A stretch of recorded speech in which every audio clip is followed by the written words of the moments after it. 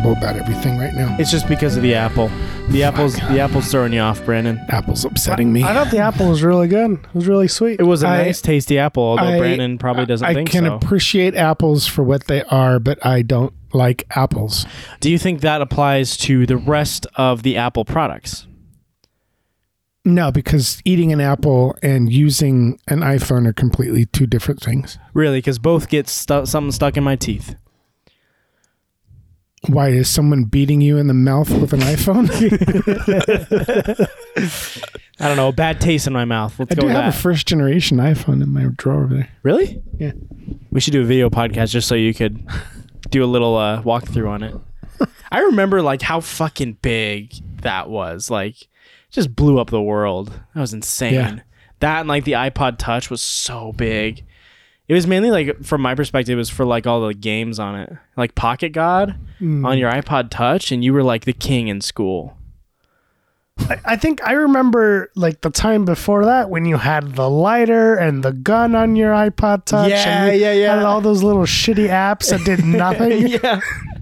You would just like point it at someone and Peter still does that to me at the apartment or the house. Yeah, those were like the best apps. That was peak app creation. I remember when people just played Doodle Jump like all day in school. It's like the best you could get. It's funny seeing it in our like those games at arcades now, like Flappy Bird or Doodle Jump. Well, Angry Flappy Birds. Bird, the creator, was like, I can't do this anymore. Yeah. I can't handle this. The fame was too much for him. Or I think he just didn't like the way that it was affecting people. Right. I don't know his motivations, but I remember like his tweet was like, Flappy Bird's going off of the Apple Store tomorrow. Why? Why though? Why not just sell it? Why not just get rid of it, dump it? I don't know. It's a weird thing because immediately the moment it was taken off the Apple Store, there were like 100 clones within the day. Yeah. So it's a weird, I don't know. It's a weird thing. Yeah. Just sell it to some fucking game company somewhere and make some money. Yeah. Just add a shit ton of microtransactions and then go lay on a beach and say, I think he just felt like the game was weirdly addictive and didn't appreciate what he had done. I don't know. It's weird. Wow. How do the creators of TikTok feel?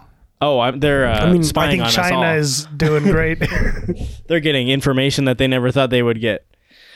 They're getting eye tracking data from Americans every day. It's crazy. Yeah, how much could they possibly learn about us that they don't know about us? That's a good point. That's a good point. We put everything online anyways. Yeah. Everything. Just crazy like this podcast, which is Dinner with a Movie, and I'm one of your hosts, Blake, and I'm joined by Brandon. And we're joined by Jose. And this week we're talking about Steve Jobs, the movie and the man, the myth, the legend. And if the Chinese government wanted to find out anything about us, they could just listen to this podcast and they would get all the info they need. They could just ask Steve Jobs. They could just ask Steve. Could they? Probably. How would they do that? They have the technology. He has his go into the spirit realm. He has his consciousness uploaded to a server in China. A server in China has. Are there any like theories about that? Like there are for Walt Disney's like head or something? Like I don't Steve know. Jobs is in like an IMAX somewhere or something. But he's unable to say hello. Man, they can't boot him up. He hasn't said a word since.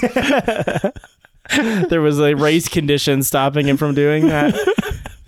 So we did Steve Jobs this week, and we ate apples, obviously, because Steve Jobs co-founded Apple. That's awesome. Well, there was also apples referred to in the movie. Sure. Yeah, the poisoned apples. Yeah. And a bushel of apples in the beginning. Where's the bushel? He was going to send a bushel of apples to somebody. It was all over the Time magazine thing. There's a lot of fucking names in this movie. Yeah, it's an Aaron Sorkin written movie, so it's going at 100 times speed. Right. Is it really written by Aaron Sorkin? Yeah. Oh God, that's why. Okay. Yeah, I mean, I could tell like right away. I was like, I know it's Aaron Sorkin. I got the vibe. I got the vibe, but I didn't stick around to find out who fucking wrote it. Yeah, you didn't stick around the rest of the movie to. I'm like, okay, this entire movie's a fucking walk and talk. The Did it guy just click for you, Brandon? he's Steve Jobs is written just like Josh Lyman from West Wing, who's the dad from Get Out. He sounds like him. He talks just like him. Which is how I was like, this must be Aaron Sorkin. This is West Wing. That's Aaron Sorkin. Yeah. But we ate a bunch of different Mediterranean salads because Steve Jobs' biological father runs the Mediterranean restaurant that he takes Scully to. And he doesn't know he's his father. Yeah. I don't think he ever knew, did he? Until after his death? I think so, yeah.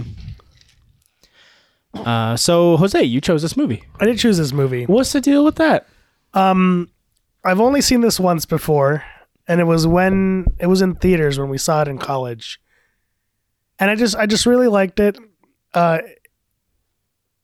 don't love it, but there's some scenes in this movie where I just really like how the actors are bouncing off of each other. Mm-hmm. And there are a lot of scenes in this movie where it moves quick and it's snappy, and I really like the dialogue. And yeah, it's slow and it's just a walk and talk for 2 hours, but there's parts of it that I really like. And I think for that alone, it's something I want to talk about, and I wanted a reason to watch it again. Yeah, it's a really interesting like structure for a movie because it's if you like pitch it to someone, and I think it is like it's kind of a dull pitch. Like it's just him like following his lack of raising his daughter, but it's like before 3 major announcements or reveals of his stuff. It's just like it sounds like it's not a plot. It's just like so separate. It kind of sounds like they were like, "Hey, Aaron Sorkin's gonna write it. It's gonna be okay, good. Cool. Yeah. We'll sign off on it. Sounds good to us." Yeah, I watched it with you, I think. Yeah, I think it was you, me, Jacob. Probably. We were the 3 most well-sourced movie watchers of Reno. Connoisseurs of movies. Everyone came to us at UNR. Everyone. They would come to our doorstep and they knock and say, "What movie should we see?" And I said, "Not The Revenant. Don't see The Revenant." I still haven't seen The Revenant. I'll throw it in the jar. Okay, yeah. No, don't do that. I would actually like to talk about it. I'd like to see it again to see if my opinions have changed. Didn't you throw it in the jar? I don't think so. I don't think so, no. No, I don't think The Revenant's in there. No. We haven't had any spiteful movies in the jar yet. Of like ones that we know everyone would hate? Yeah. Like just out of spite. Oh, sure. Yeah. Yeah. Right. I didn't put Crank 2 out of spite for anyone. What about your... no, you put Crank 2 in because you felt it was an amazing funny. movie. It's the best movie ever made. How do you feel about First Impression Steve Jobs? I didn't watch it until this week, and I watched it twice. And yeah.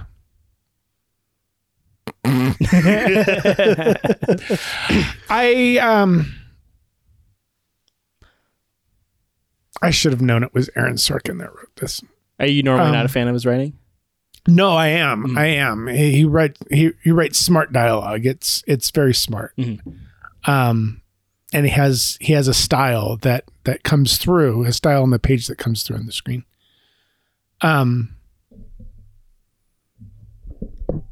I think the acting in it is very good.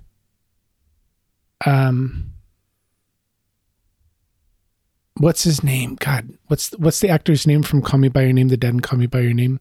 The one who plays Michael Stuhlbarg? Andy. Yeah. I really like him. He's amazing. He is amazing. He is an amazing actor. We watched Serious Man with him as well. Yeah. Yeah. Yeah, he's so an amazing good in actor. this too. Yeah. I really like every time he's on screen. It wasn't until watching it this time for the podcast, I was like, wow, he's really good too. Like every performance is, I think, really good. The only performance that bothered me was I liked Kate Winslet, but her accent changes. Like the first part, she's talking one way. She even calls attention with Lisa saying, you told me you liked the way I talked. And then the next, I guess, the rollout of the next, she's talking in some kind of... She's Russian? She's supposed to be some kind of European... But she sounds a little Mexican or a little Spanish. So I was reading the trivia, and it sounds like they tried to excuse the inconsistencies with their own after-the-fact reasons. Of course. But what were the reasons? So the reason is that like the real-life person is Polish, Armenian, grew up partially in Russia, I think, and then came to the United States. But she didn't have to do an accent. Absolutely right, not. and so then she says that after she Kate Winslet says I couldn't get her accent right because she doesn't have a consistent accent. Don't do an accent then. Then don't do an accent. Just use your normal voice. Because it was so distracting. It's like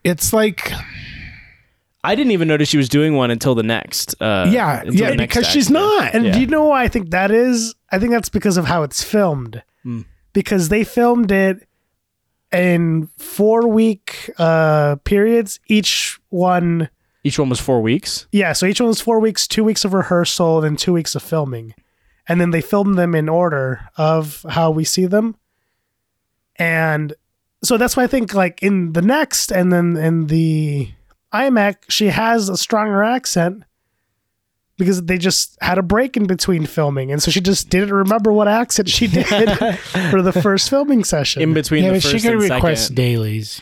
I mean... Yeah, I don't know. It's really weird because when she first says to Lisa, like, "Oh, you said you like the way I talk," I was just like, "Oh, like it's the way she like presents herself." Mm-hmm. I didn't think accent. I was just like, it's the way she's like, and then she structures her sentences. Yeah, and then it goes to the next part, which is the next rollout, and she's just like, I'm like, what is in your mouth? What's wrong with you? Yeah, and then I finally.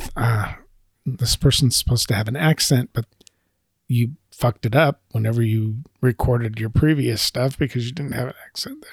And even Seth Rogen is pretty good in this. I think he's great. I think that's what I remember about this movie the most. The first time we watched it, I think it was the first movie I probably watched with Seth Rogen in a serious role, and I remember just thinking like he was really good.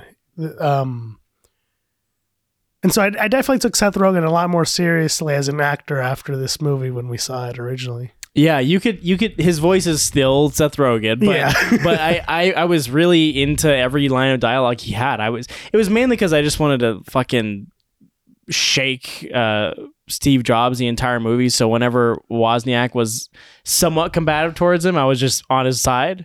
Right. So I think that's why I liked him a lot. And this is just I was rooting for him too. But you got a log line for us, Brad? Yeah.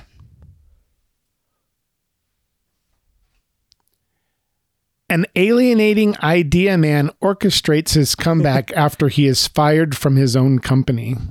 Alienating idea man. I like it. I feel like that's a good title for a movie.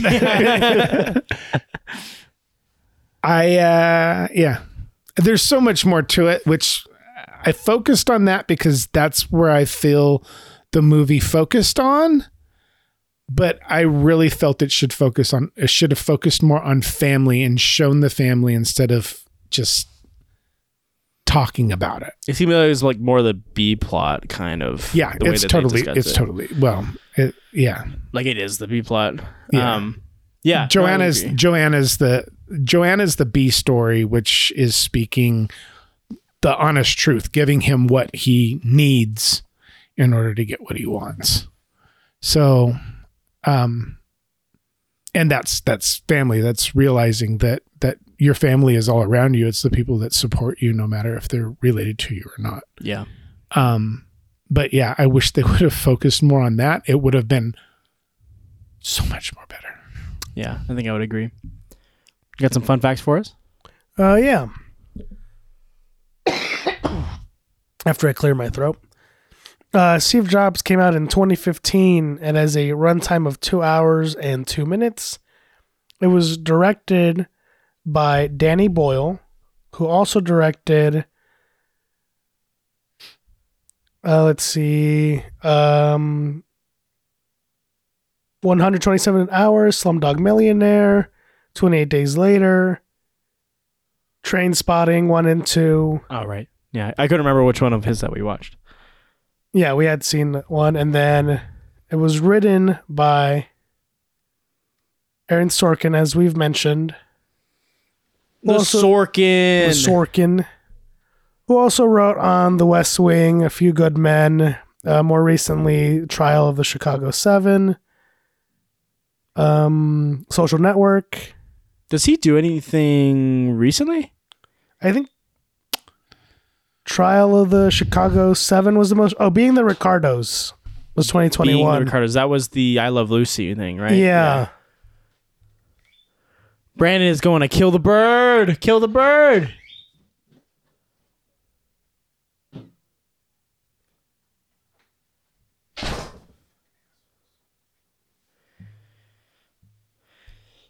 Oh, he also did Moneyball. He wrote Moneyball? Yeah, he wrote Moneyball. Has he only directed like Molly's Game? Was that what it was? So he directed Being the Ricardos, The Trial of the Chicago 7, and Molly's Game. Okay. Yeah, I Out of didn't the know three. those. I should I heard Being the Ricardos wasn't exactly great. Is that the I Love Lucy one? Yeah, the Lucille Ball one. With which one though? There were a couple. Oh, there was a show time. at the same time, I think. This was the one with Bardem? Javier Bardem.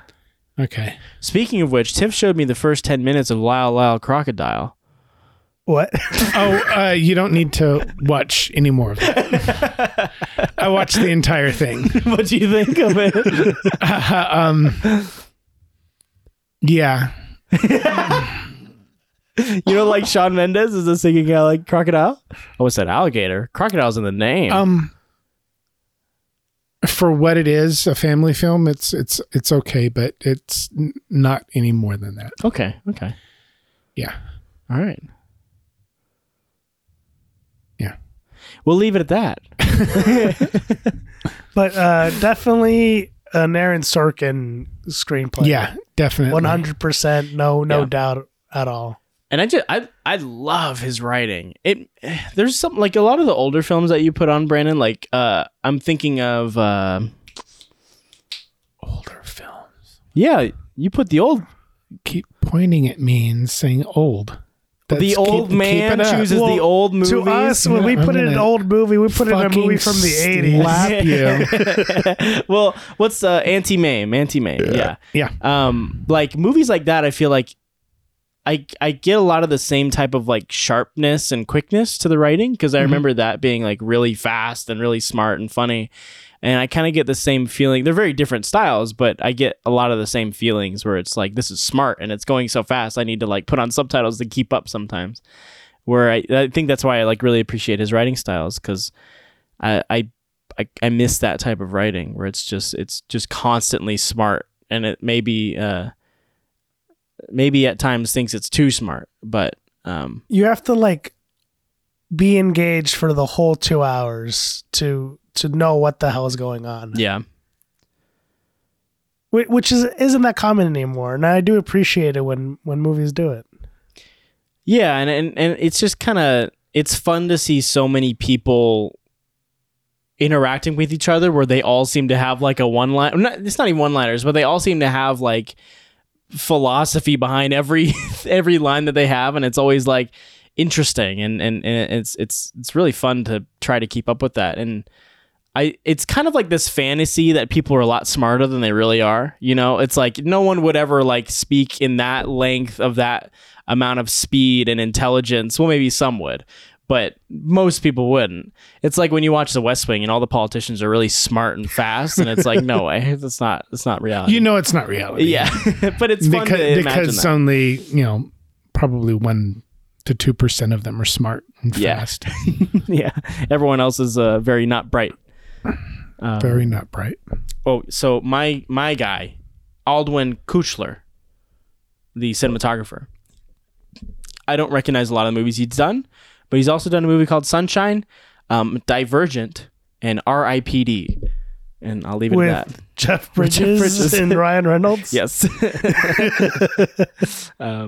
Divergent. That's a It's like that young adult novel turn movie. Yeah, I remember seeing that on Prime or something. I think he only did not the first watching one. it, but seeing that. Are you coming out as a Divergent fan? No, I didn't watch it. I just remember seeing the tab for it. Yeah, I don't think it's good in any way. I remember the trailers for R.I.P.D. Yeah. Everybody, like, they're saying this is going to be the next Men in Black. Men in Black, yeah. Nobody watched it. I thought, did they make a sequel? Or I don't did they think talk so. about it? Yeah, I don't know. But our boy Aldwin did that, and that's all I got. I can move on to my character corner. Yeah. A lot of names in this one. We got Steve Jobs, who was our main guy. Steve Wozniak. Not Steve Wozniak. Why can't I think of his first name? Wozniak. It's also Steve. Is it Steve Wozniak? Yeah. Oh, for some reason I thought that was wrong.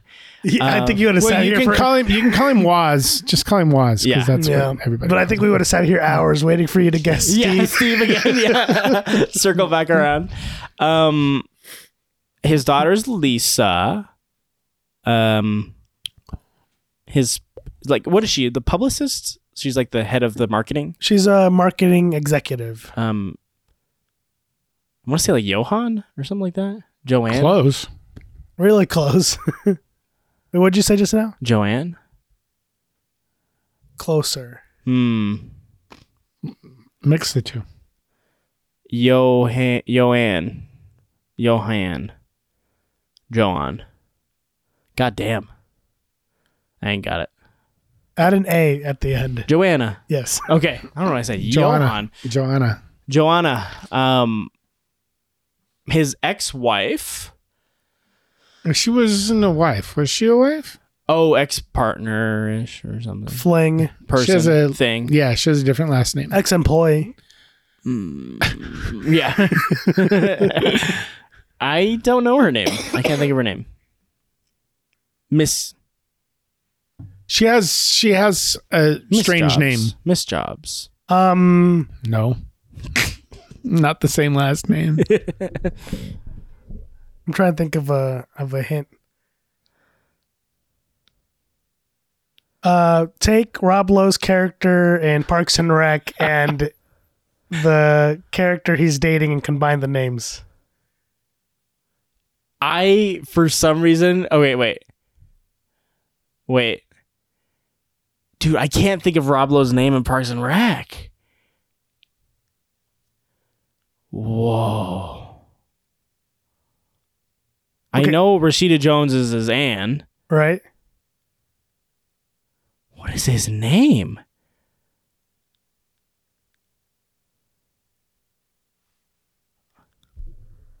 Chris. Yeah. There you go.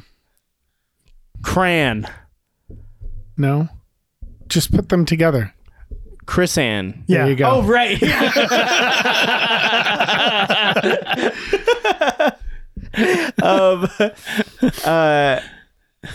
I know Michael Stolberg. That's his name, right? Andy. Andy, and then there's something with a Z. Olzy. A rental car company. Hertz. Yeah. Hertzlorf? A Jewish rental car company. Is it Hertzberg? Hertzlberg? Keep going. Go to the F's. What? Hertzdeath. Hertzfeld.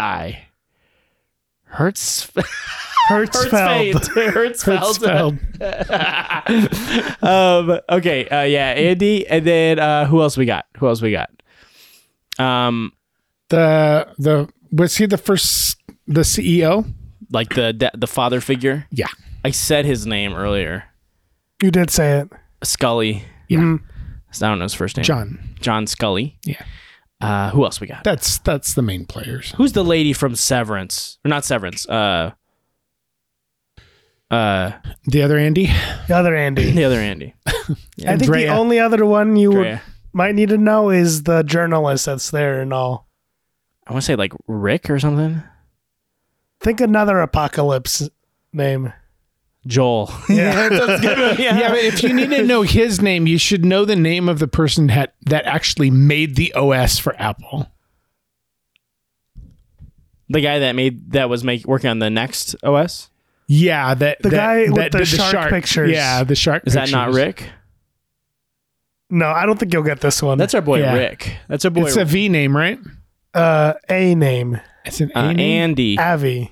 Yeah. Avi, yeah. Okay. Yeah. Well, if that's it, then there we go. Yeah. Steve Good Jobs. Good jobs. Thank you. They just throw you in this movie. There's a lot.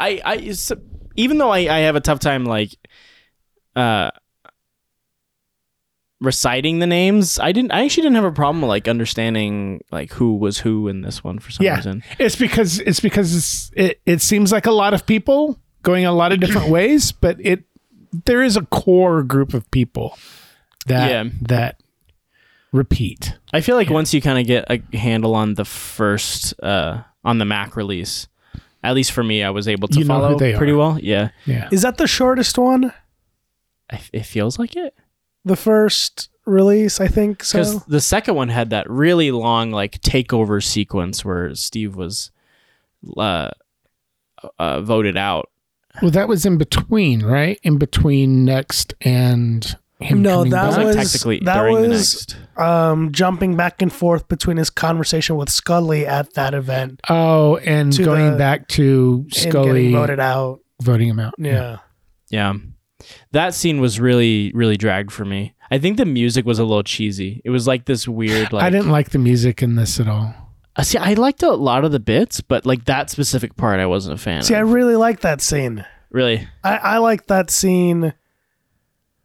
It feels like the buildup in the movie is early in a way, but I think that's one of the scenes I really remember from the first time I watched it. Like you think that's like the climax? Yeah. Yeah. I like it because it's kind of showing how the game is played. And like Steve really doesn't know at that time how the game is actually played. He knows how to play his own game, but he doesn't know how to play the real corporate game. And so he learns in that, oh, this is how I can play the game, and this is how I'm going to manipulate that game in order to get back in and get what I want. And I thought it was very smart. I thought that scene was very smart. Especially Scully coming later and saying, I showed you all my cards. I told you exactly what I was going to have to do. And you went ahead and did it anyways. He's like even teaching him at that moment. He's being a father and teaching him at that moment. You fucked up. You fucked up and you have to own it because you did it. I didn't fire you. You made me do that. He's like, I warned you. I told you exactly. I showed you all my cards. That's what he says. I showed you all my cards and you had yours. He even offered him a nice like position for the next computer. He would just be taken off the Mac team. He's like, we'll ship you off to Maui, work on the next one, and you're fine. You're set. Yeah. And he's just so stubborn. He's so I had a tough time like understanding his vision for humanity of like making them the most productive in terms of like because he had that whole like speech to Scully where he wanted to be like the most productive. And then when you see things like that where it's like he's so stuck in what he has for his vision, where it's like this thing that is I don't see how his like end-to-end control is like part of that vision. I just don't understand like how. Well, that's what this is. That's what a Mac is. You don't have Macs like that. You can't build your own Mac. I mean, I understand. Well, you can kind of now because you can upload the OS to stuff, but back then you couldn't. I mean, they had PCs, you could piece together parts and upgrade and do all kinds of stuff. Right. Mac was closed. I understand what he means ordered, by end-to-end they're still restriction. very much like that. I just don't understand how that restrictive control is towards his goal of like his ideal goal of increasing productivity of humans. What made it work for me is that maybe he doesn't necessarily think that's true. For me, it's really the analogy to the computer being a painting. That it's a work of art, and that he doesn't want anybody else to touch it. He's the artist, he's the mastermind, and whatever product he puts out, he says it. They either buy it or they don't. And I don't think he necessarily means the productivity thing. I think he's really fixated on the people need to enjoy this for what it is and appreciate it without wanting to change it. Is it that scene at the dinner where it kind of flashes back to him seeing Lisa's drawing, where he's talking about how he wants the Mac to be the thing that is like the bicycle, but for the brain, is what he says. Is that the scene where it jumps back to Lisa? Because it's like she says it's like an abstract painting, and I feel like that's connecting that idea to that moment where it's like he's allowing that in Lisa. I don't remember, because I remember that's flashing back when he's revealing to Scully that that's his dad, right? Yeah. That's that same I think sequence. It is the same scene. I can't remember if there's a flashback to Lisa's drawing there. I only remember her drawing at the end. I know there was one like somewhere in the middle, but yeah, I can't remember. There is another one. You're right. I just can't remember where. Because I think it's interesting that is on top of the art thing, which I think is interesting. Like he talks about him being like the orchestrator of it all and everything. Where I like that analogy. I really like that analogy because that is him. Yeah, it's very. I think it's very true to what he believes he is, and what he is. It's an answer to what Woz is telling him. In that argument, I kind of go more towards what Woz says in that, where he's like, that sounds like something that sounds really nice, but doesn't mean anything. Yeah, but Woz is telling him, you're not an engineer. You can't write code. You can't make a circuit board. You can't do any of these. And he says, well, I'm the conductor. You sit right there. You are the best at what you do. You're first chair. But I'm conducting it all. And I think that's a proper analogy for him, that maybe he couldn't do those things, but he had the proper people in the proper places to do those things so he could conduct. Because you don't know who the first chair of the Boston Symphony Orchestra is, but you know who's conducting. Right.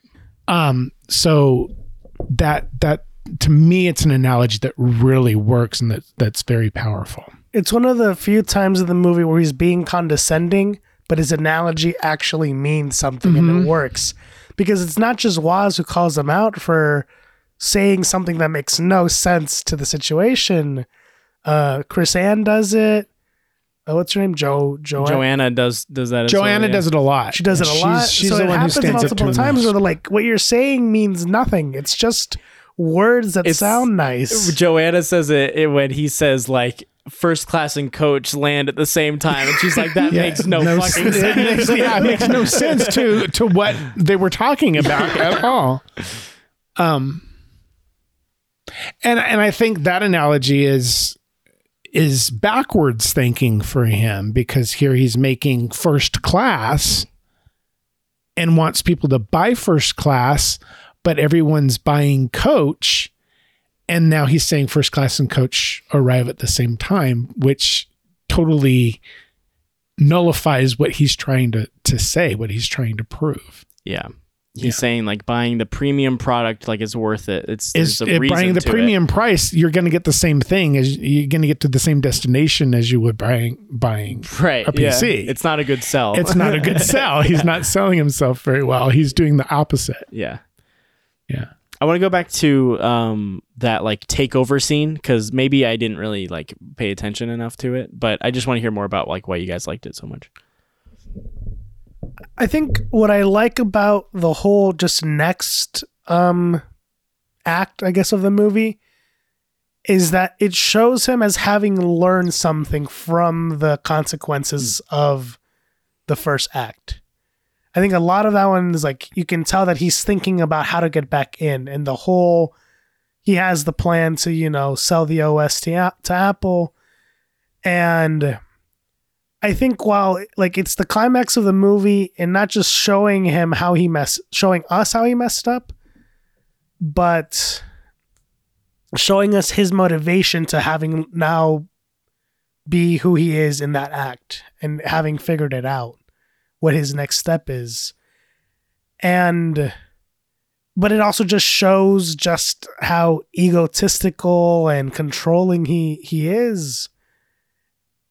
And this is one of the few movies where I don't like the main character and I like the movie. Yeah, we talked about it a lot last week. I think for me, this proves what I was saying last week, is that you don't necessarily have to like the character, but you have to find something or see them present something that makes them likable in some way. And with him, it's his relationship with Joanna. It's his relationship eventually with Lisa in the end, which isn't earned in this movie, but his relationship with Joanna, I think she brings him down and gets him to actually realize and see what he's doing a lot of the time, and be a human.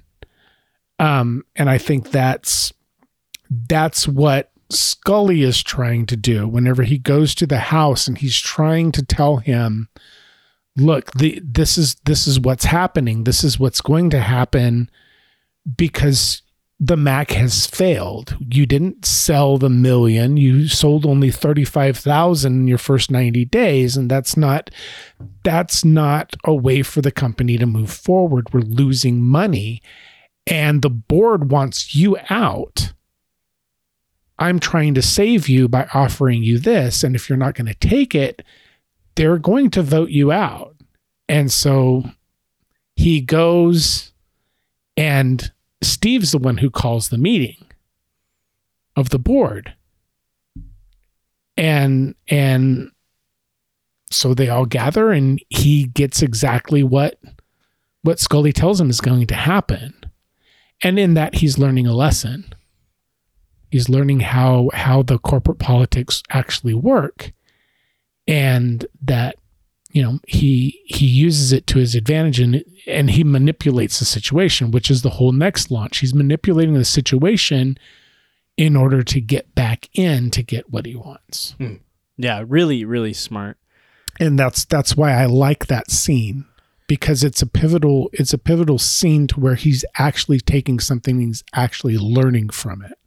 Whereas everything else, he's not learning from the Apple II stuff and from Woz. He's not learning from Andy. He's not learning very much from Joanna about how to manage his family and his daughter. He did learn that. So it's kind of a way. I feel bad for him, but he got exactly what he deserved and he was told what he was going to get. So he shouldn't have been surprised by it. Yeah. And I think regarding how in most of the movie, Joanna is kind of there to be the voice of reason, it's one of the few scenes where she's not there. And he screws himself over. And I think it really shows how important she is to his success, that the scene where he's at his lowest is the one where she's not present. And it's interesting that he hatches this whole plan without telling her, the whole next plan as well, where he's able to take that loss on his own and come up with a plan without her as well. That works really well. But I think that has everything to do with his character. Mm-hmm. It has everything to do with surprising her that he could do this, kind of impressing her like she's the mom and Scully is the dad. His mom and his dad kind of in this movie, where she's constantly telling him how to be a person and Scully's telling him how to be a business person. And I kind of like that dynamic there. Yeah. And Scully says at the end of that, he says something like, "Are you going to fuck me?" or something like that, right? And he's like, "No, I'm going to be center line or something and watch it happen, or watch you fuck yourself or something like that. Yeah. Which is what ends up happening. Yeah. Like, it's he knew exactly. I think what the movie does really well is that despite showing Steve as this complete just controlling and demeaning individual, he knows big ideas.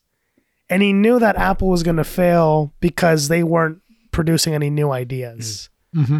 And then Scully himself says it in his quote to Forbes, that the reason that Apple was successful again after he's left was because Steve came back in with his big ideas. Well, they did have the Newton.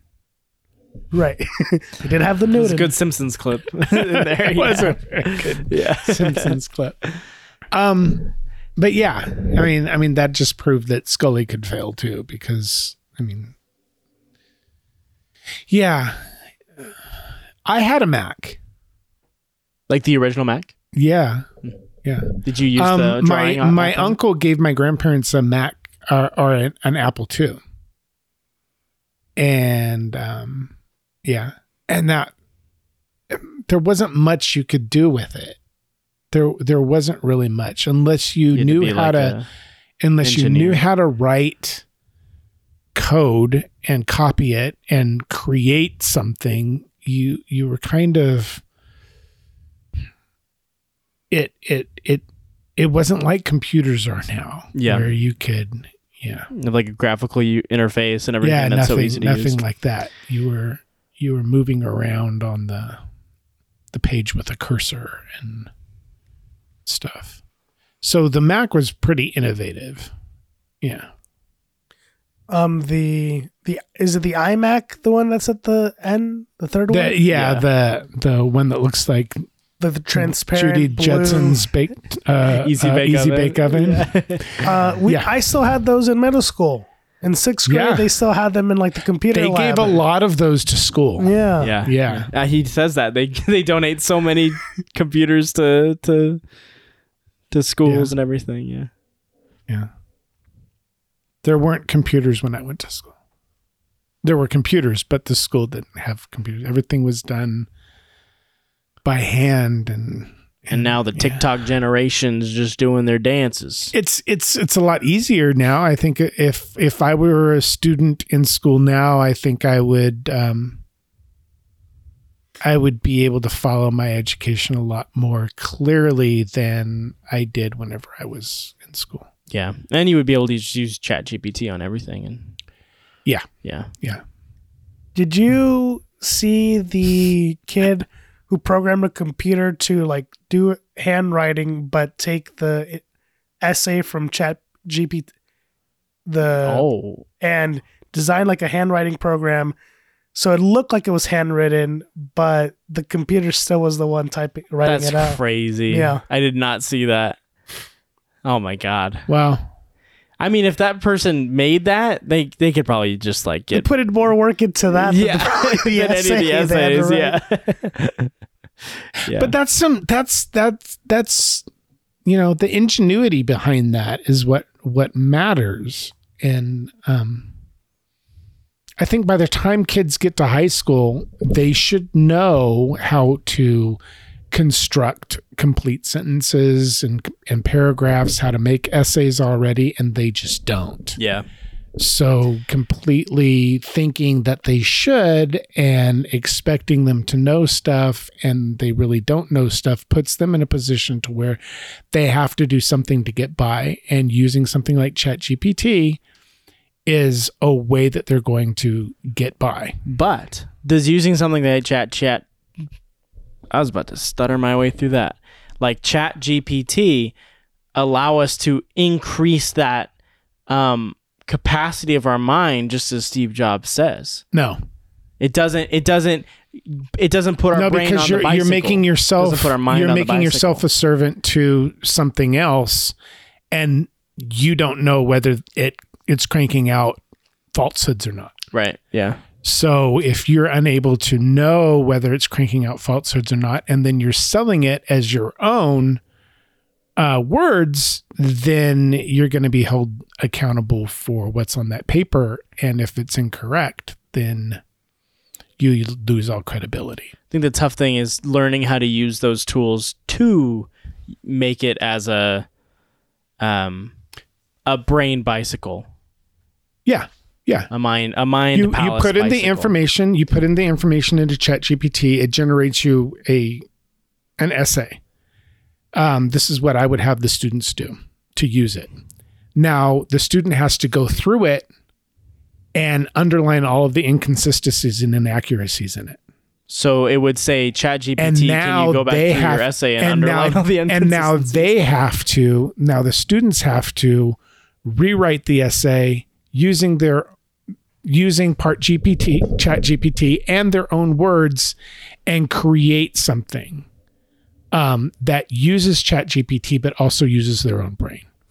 Yeah. So it's being used as a tool rather than a cheating device.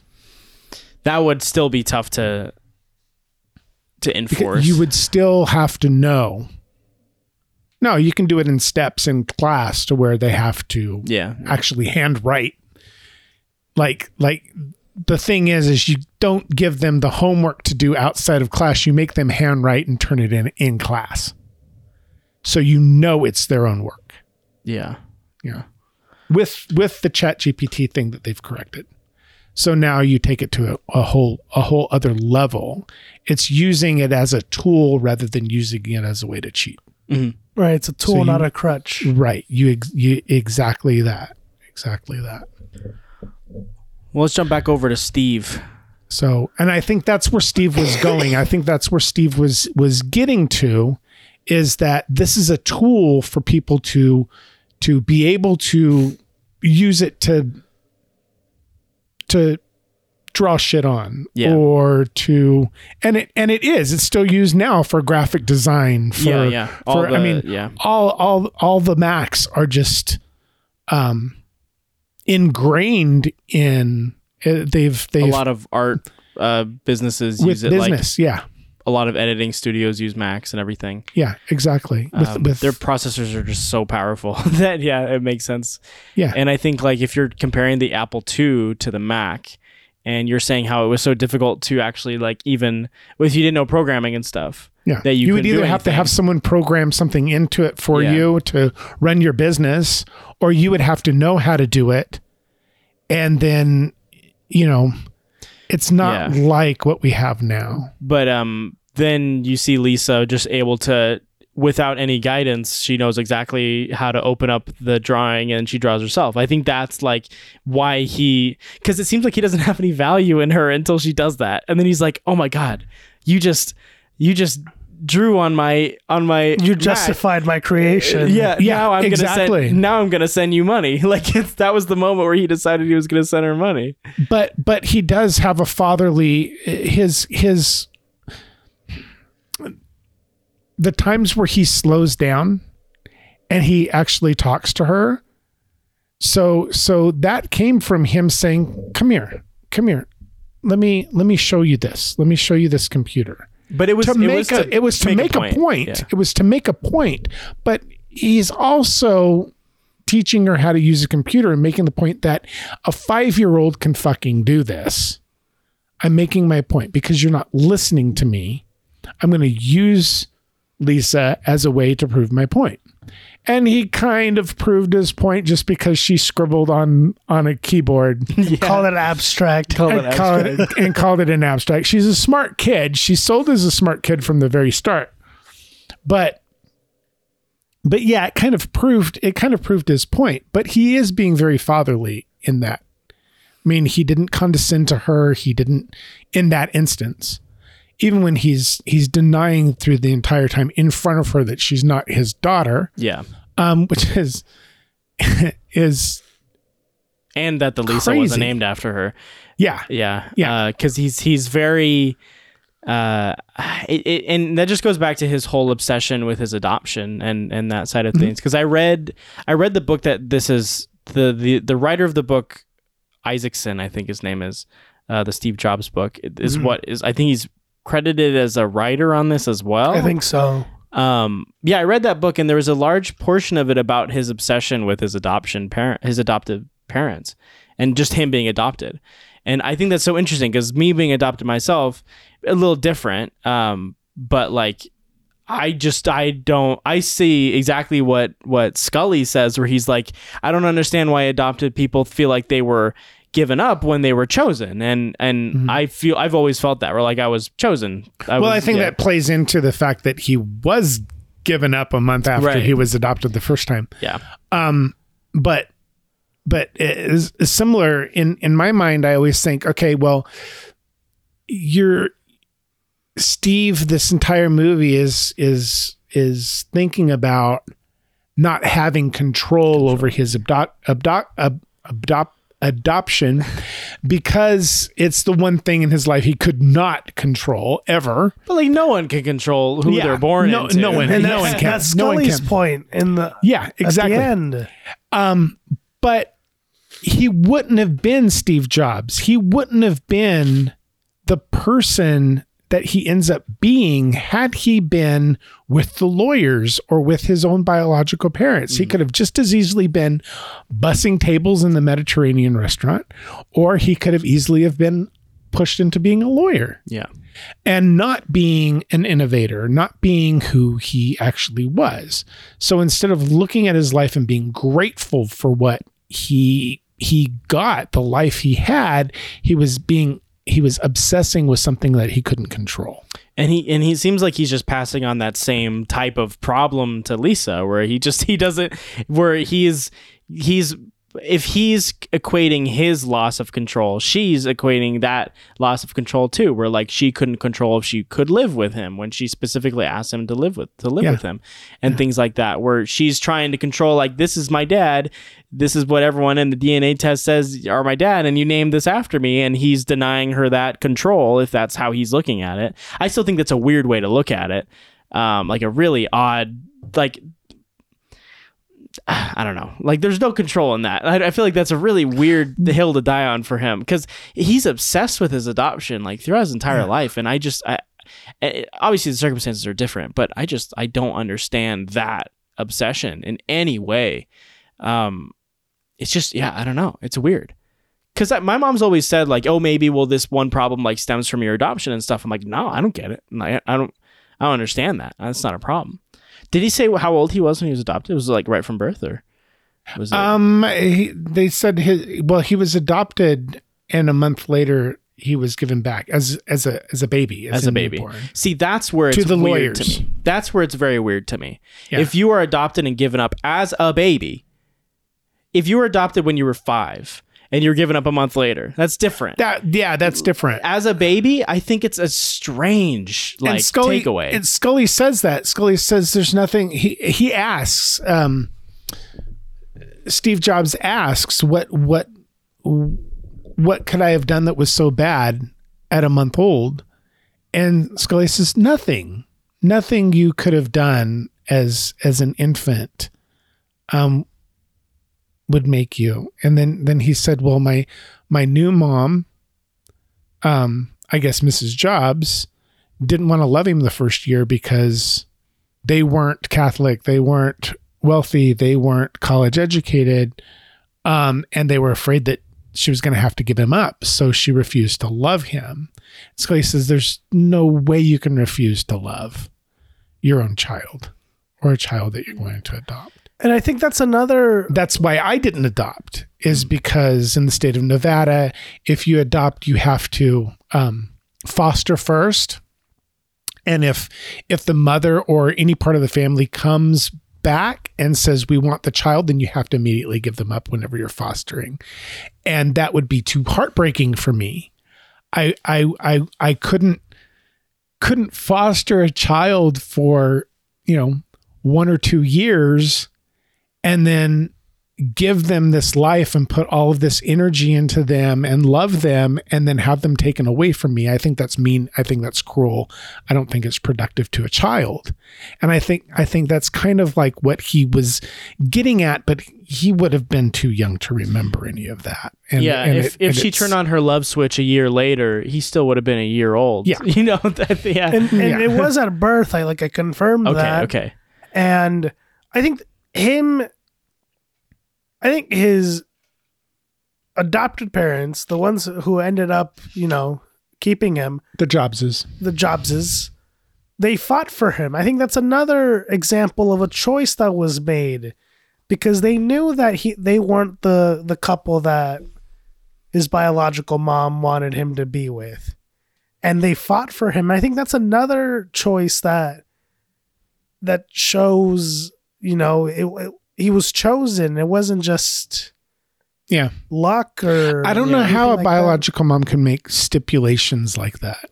So my mom kind of did that too. My biological mom, she wanted to be adopted by a Mormon specifically. Mm-hmm. So I think that... But were you adopted through the Mormon church or were you adopted through an agency? It was an agency. It was an agency.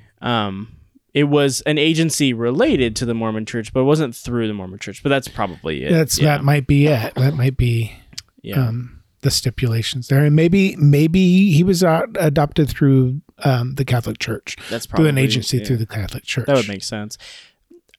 It just maybe speaks to like his obsession with some sort of like, I mean, we've said it a million times, but this obsession with control, but also like perfection and stuff like that. But how can you look back and be like, I wasn't able to be perfect at a month old and like make people like me. But then he seems to not care anymore if people don't like him. I think he cares a lot. Yeah. I think he cares actually a great deal. And that's why he acts the way he does. He's acting that way. So, he can weed out the ones who really care about him. He seems hurt when Andy tells him at the end that he didn't like him. Because his answer was, I've always liked you. Yeah. He does seem, at least the way it's acted, that he was hurt that his like confidant didn't respect him. And he's hurt whenever Woz calls him an asshole. Right. Yeah. I think those things really hurt him. And that's why he's so condescending to Woz by giving him this pass for life, because the one person that or one of the few people I guess he might see as an equal or he respects, doesn't respect him back, and he can't, there's no choices he can make to fix that anymore. And it's interesting, like after Andy like says he's never liked him, when he goes to talk to Lisa after, he starts to say like, I just scared the crap out of Andy in there, so you're not going to be getting another payment from him. Where it's interesting, that was his takeaway from that conversation, because Andy was not scared. He was very open and ready to like call him an asshole, and from what I got from that, he would have happily kept paying for her tuition if if she had gone to him and said, hey, can you pay for my tuition or therapy? He's like, I did what I did, and I would do it again. Exactly. And she needed it. And Steve takes away from that, like, yeah, I got him. Like, I scared him, you know? and I think that's his denial of like, he doesn't mean what he doesn't mean that. Like, but later Joanna tells him that Woz doesn't mean what he says, but he says, oh no, he meant that.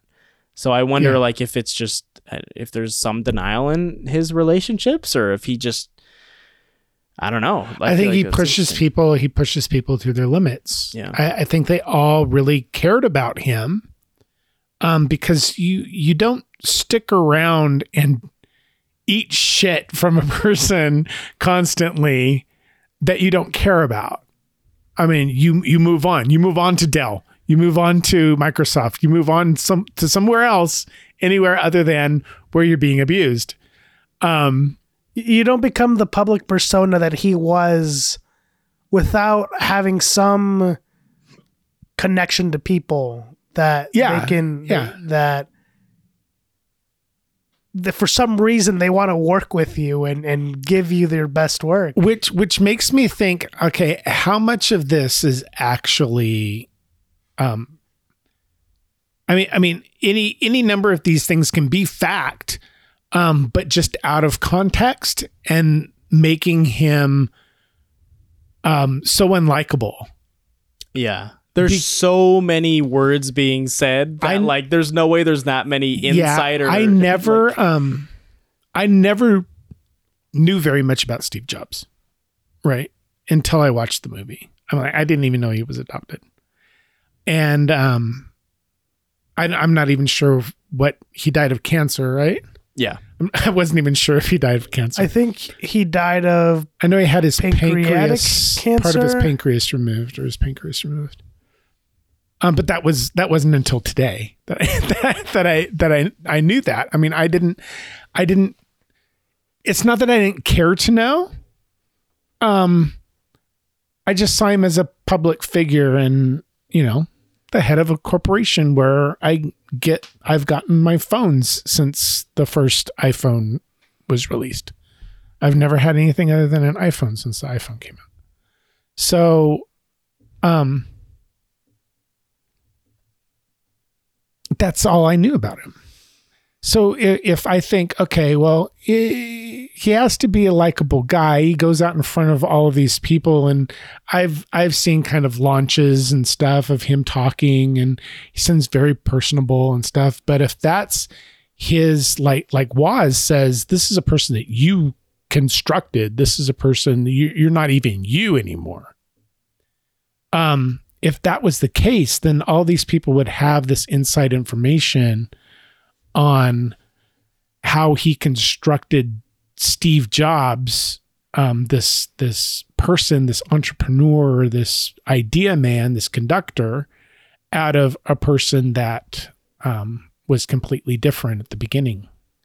And the movie doesn't show that. Even when he's in the garage with Woz, he's kind of an a-hole. Yeah, he seems very much the same. He doesn't. I think he's more of an a-hole with Woz in the garage. Not listening.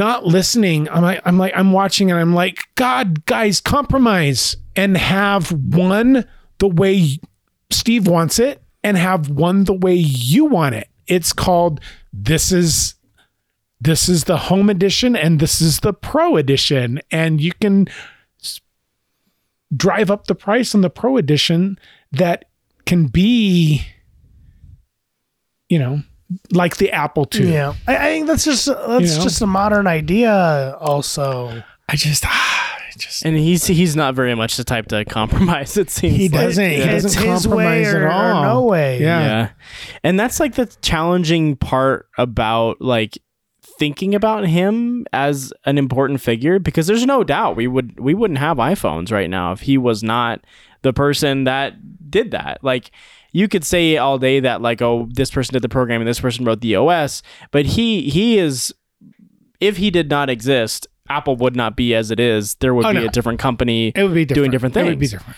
We would probably have touch phone still, but I think. But I remember before Apple came out with iPods and stuff, that we sold them. There were cassette players that had a part where you could digitally download songs onto these cassette players as a feature, like AM, FM, cassette, and digital, kind of thing. So that was going on before iPods. He stole a lot of ideas, which isn't exactly a bad thing. I don't want to say it's a stolen idea, but it's taking an idea and expanding on it and making it into something that is marketable. Yeah. Which iPods were very marketable. Mm-hmm. Everyone had one. You mentioned the iPod Touches. That was just an iPod going into the step between the iPod and the iPhone. Right. So there's all these steps in there of developing, let's make this better. Let's make this better. Let's make this better. And I think that innovation would never have happened at the rate that it did without Steve Jobs at the helm. And I think the movie does say that pretty directly. I think while a lot of the movie is spent on him just being condescending, mm-hmm. it does build up to him being a great person. You know, not like, and I don't mean great. The last shot definitely like makes it. Yeah, feel I don't mean like great like morally good or morally bad, but like important. a great important individual who changed. I would say the track that society was on in the way he developed technology. Yeah, I would definitely agree. And I think one of the things that I noticed on the second viewing was he doesn't get introduced as Steve Jobs until the third act. So the announcer for the first act introduces him it only introduces Scully. And then the second act introduces him and cuts off right before they say his name. And the third act finally says, welcome Steve Jobs. And so the movie itself is building him up as, despite this person with flaws, he is this great individual with these big ideas. And, he knew he was going to change the world, even if everybody else thought he was a dick while doing it. Yeah. I wonder how much of that dickiness is real, though. At least from... And not drama. Right. At least from Isaacson's book, it seems very much so. Like, a lot of the firsthand accounts are that he would belittle people in offices when they came with a bad idea. He would yell. He would bring people in for all-nighters in an office, and he would be screaming at them. And he was not a good boss.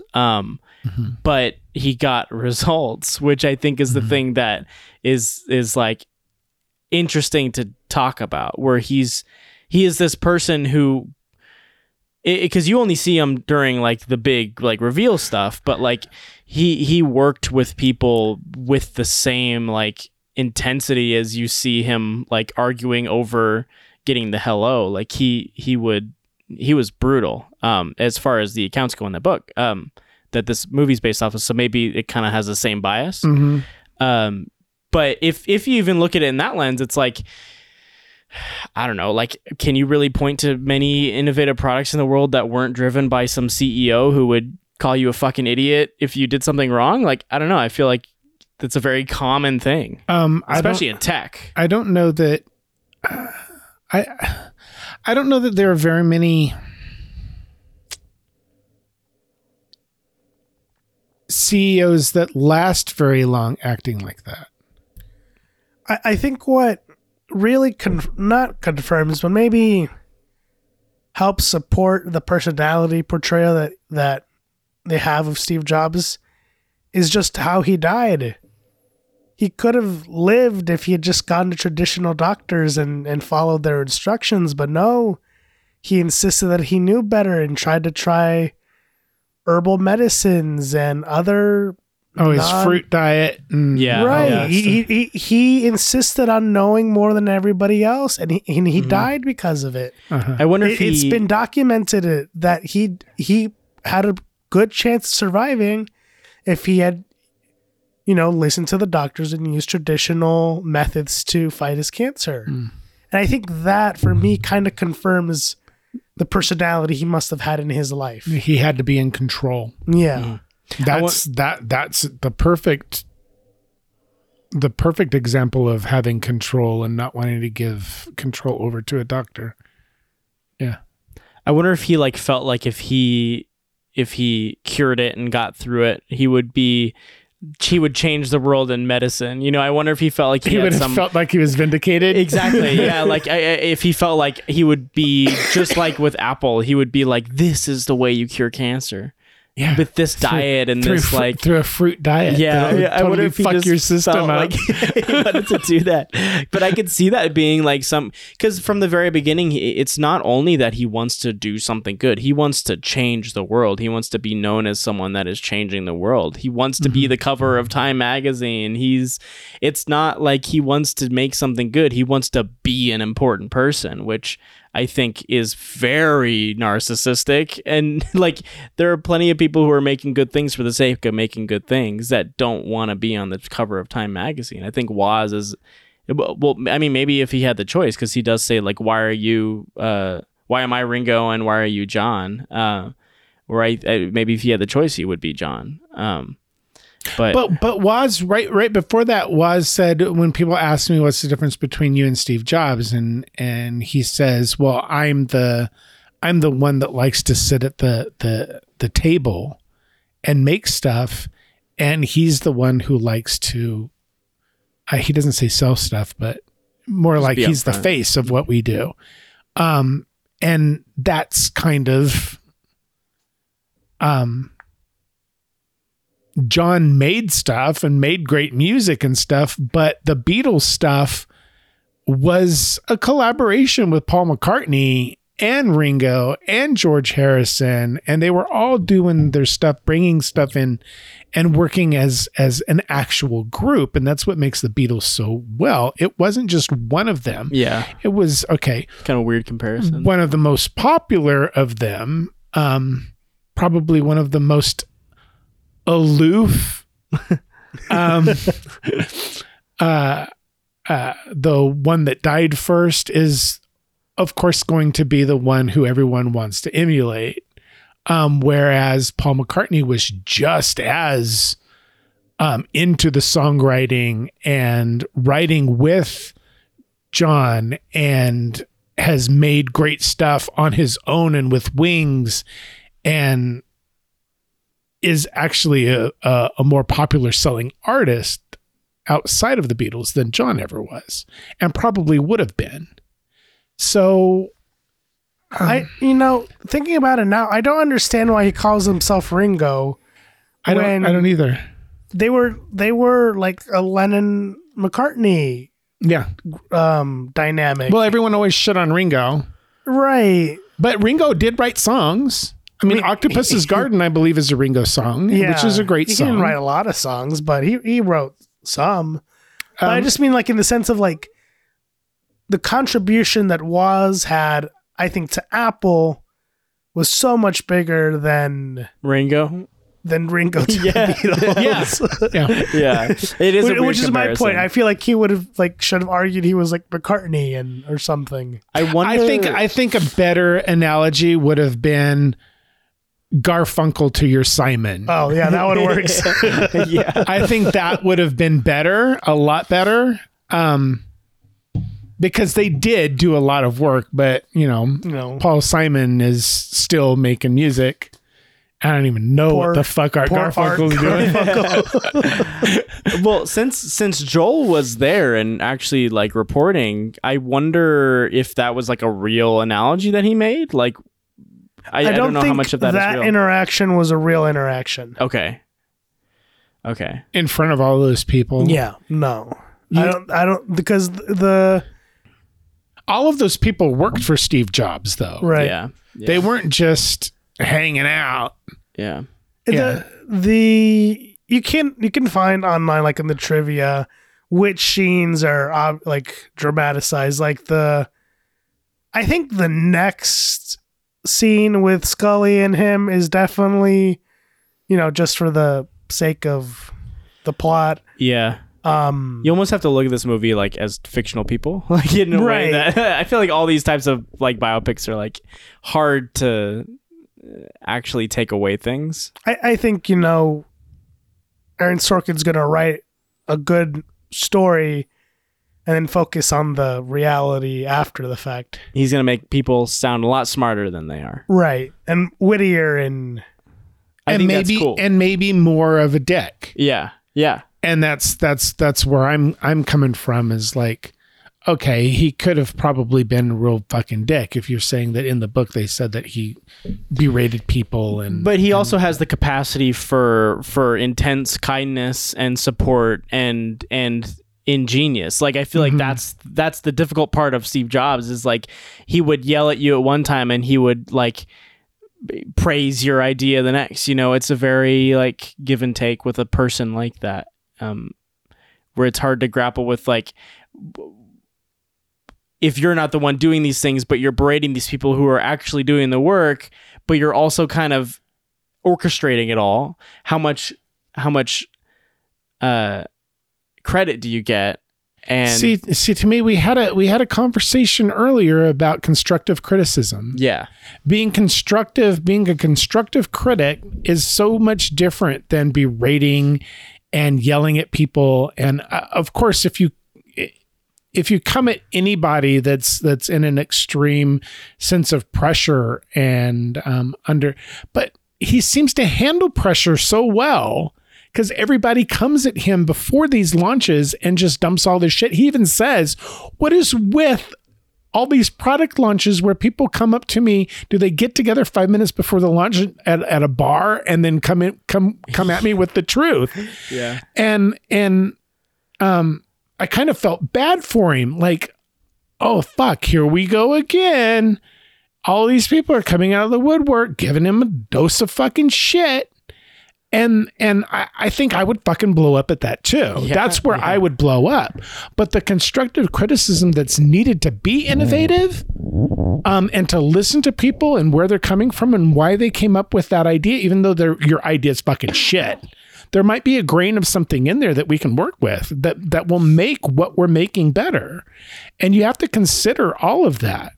And I think that's what makes a lot of people good CEOs and good leaders.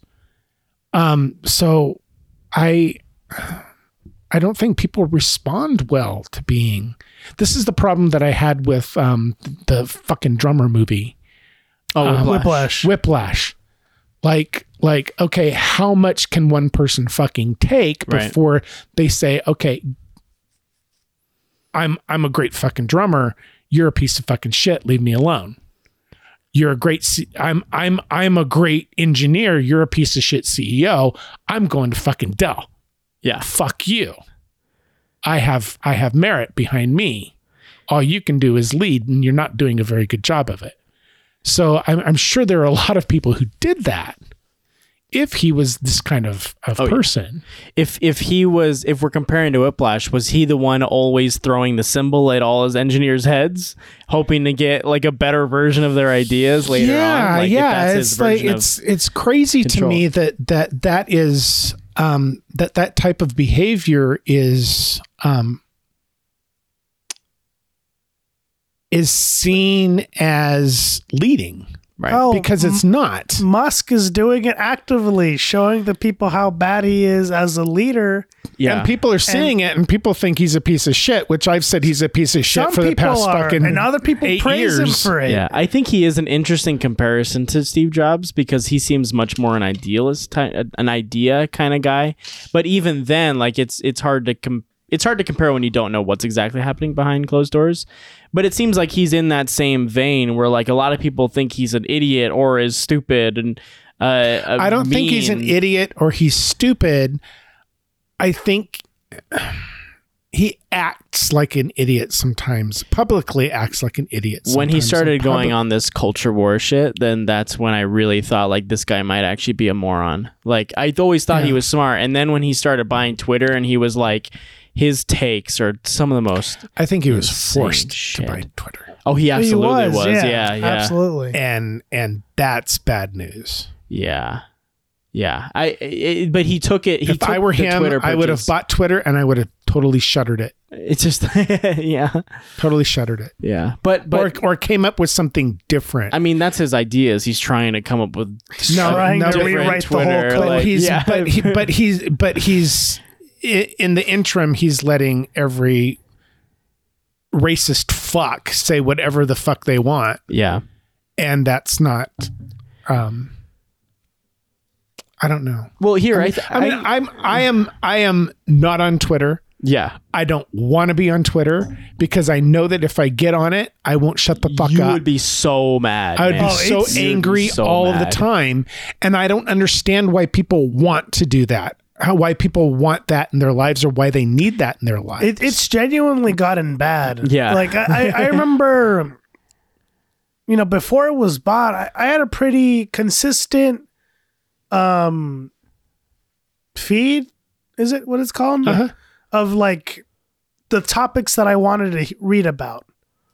The things I was interested in, accounts that were related to the accounts that I followed. And now it's just the most random racist things showing up on my thing, and it's nothing. It's like I don't know what I watched to change the algorithm to now I'm seeing all of these racist tweets on my feed. It's just completely changed what it was, and it's just unbearable to be on there. That's insane to me. So on the topic of Elon and Twitter, I actually think there's a really interesting, you joked about like rewriting the whole code, but so Brandon, I don't know if you know, there's probably not. There was No, I'm old. I don't know anything about code. Yeah, he picks old movies, right, Blake? No, I'm talking about the Elon drama. An old person picking old movies is totally okay, Brandon. You can pick more old movies. We're gonna watch Wings next week. We're gonna watch The Great Train Robbery next week. So Elon was on this like Twitter Meet thing where he was trying to pitch to some software engineers about what Twitter needs to change, and he said straight up like, there's so many problems with the code base that we just need to completely rewrite the whole thing. And there was this like software engineer that came on and was like, what problems are there with the code? Tell me what problems there are with the code, because right now you sound like a moron. Like rewriting this whole code base, like what does that even mean? Is that one of the ones that walked? I don't think he ever worked for. He never worked for Twitter, but he was like the software engineer at some big company. I remember reading like who he was after, but I can't remember. But he never worked at Twitter. But he was basically like, you are sounding like a crazy person, and like you've never actually touched a program in your life. Like, explain to me what are the problems, and why do you think rewriting an entire like structure of the code is a good solution? And then like they kicked him from the chat. Of course they did, because if you talk realistically to someone like Elon Musk, they're just going to throw you out because Right. It's not what they want to hear. Because it's just become a fascist place. Yeah, the equivalent of a fascist. He wants to hear people's kisses on his ass. Yeah. So I if you look at like, if you compare the two, like Elon and Steve, where like if Elon Musk is like, let's restructure this whole code, and he pushes it hard enough, and for some reason they're able to restructure it and rewrite Twitter, and it's like the best thing ever after that. Like even if he didn't know anything about the code, he didn't know if there were problems, but he knew what he wanted in the end. He knew if he wanted to orchestrate it, and he was able to make a better Twitter from it. Like, is that a Steve Jobs big brain move, or is that just luck? Because like Steve Jobs has all the people like Woz who were saying like, this is dumb, and it didn't work out with the Mac. Like if he cut his losses at the Mac and wasn't able to make the iMac, if he never was able to do the next like big switcheroo, he would be looked at like a loser, like someone who thought he was having this next big thing, and he was denying all the advice from the people who knew things.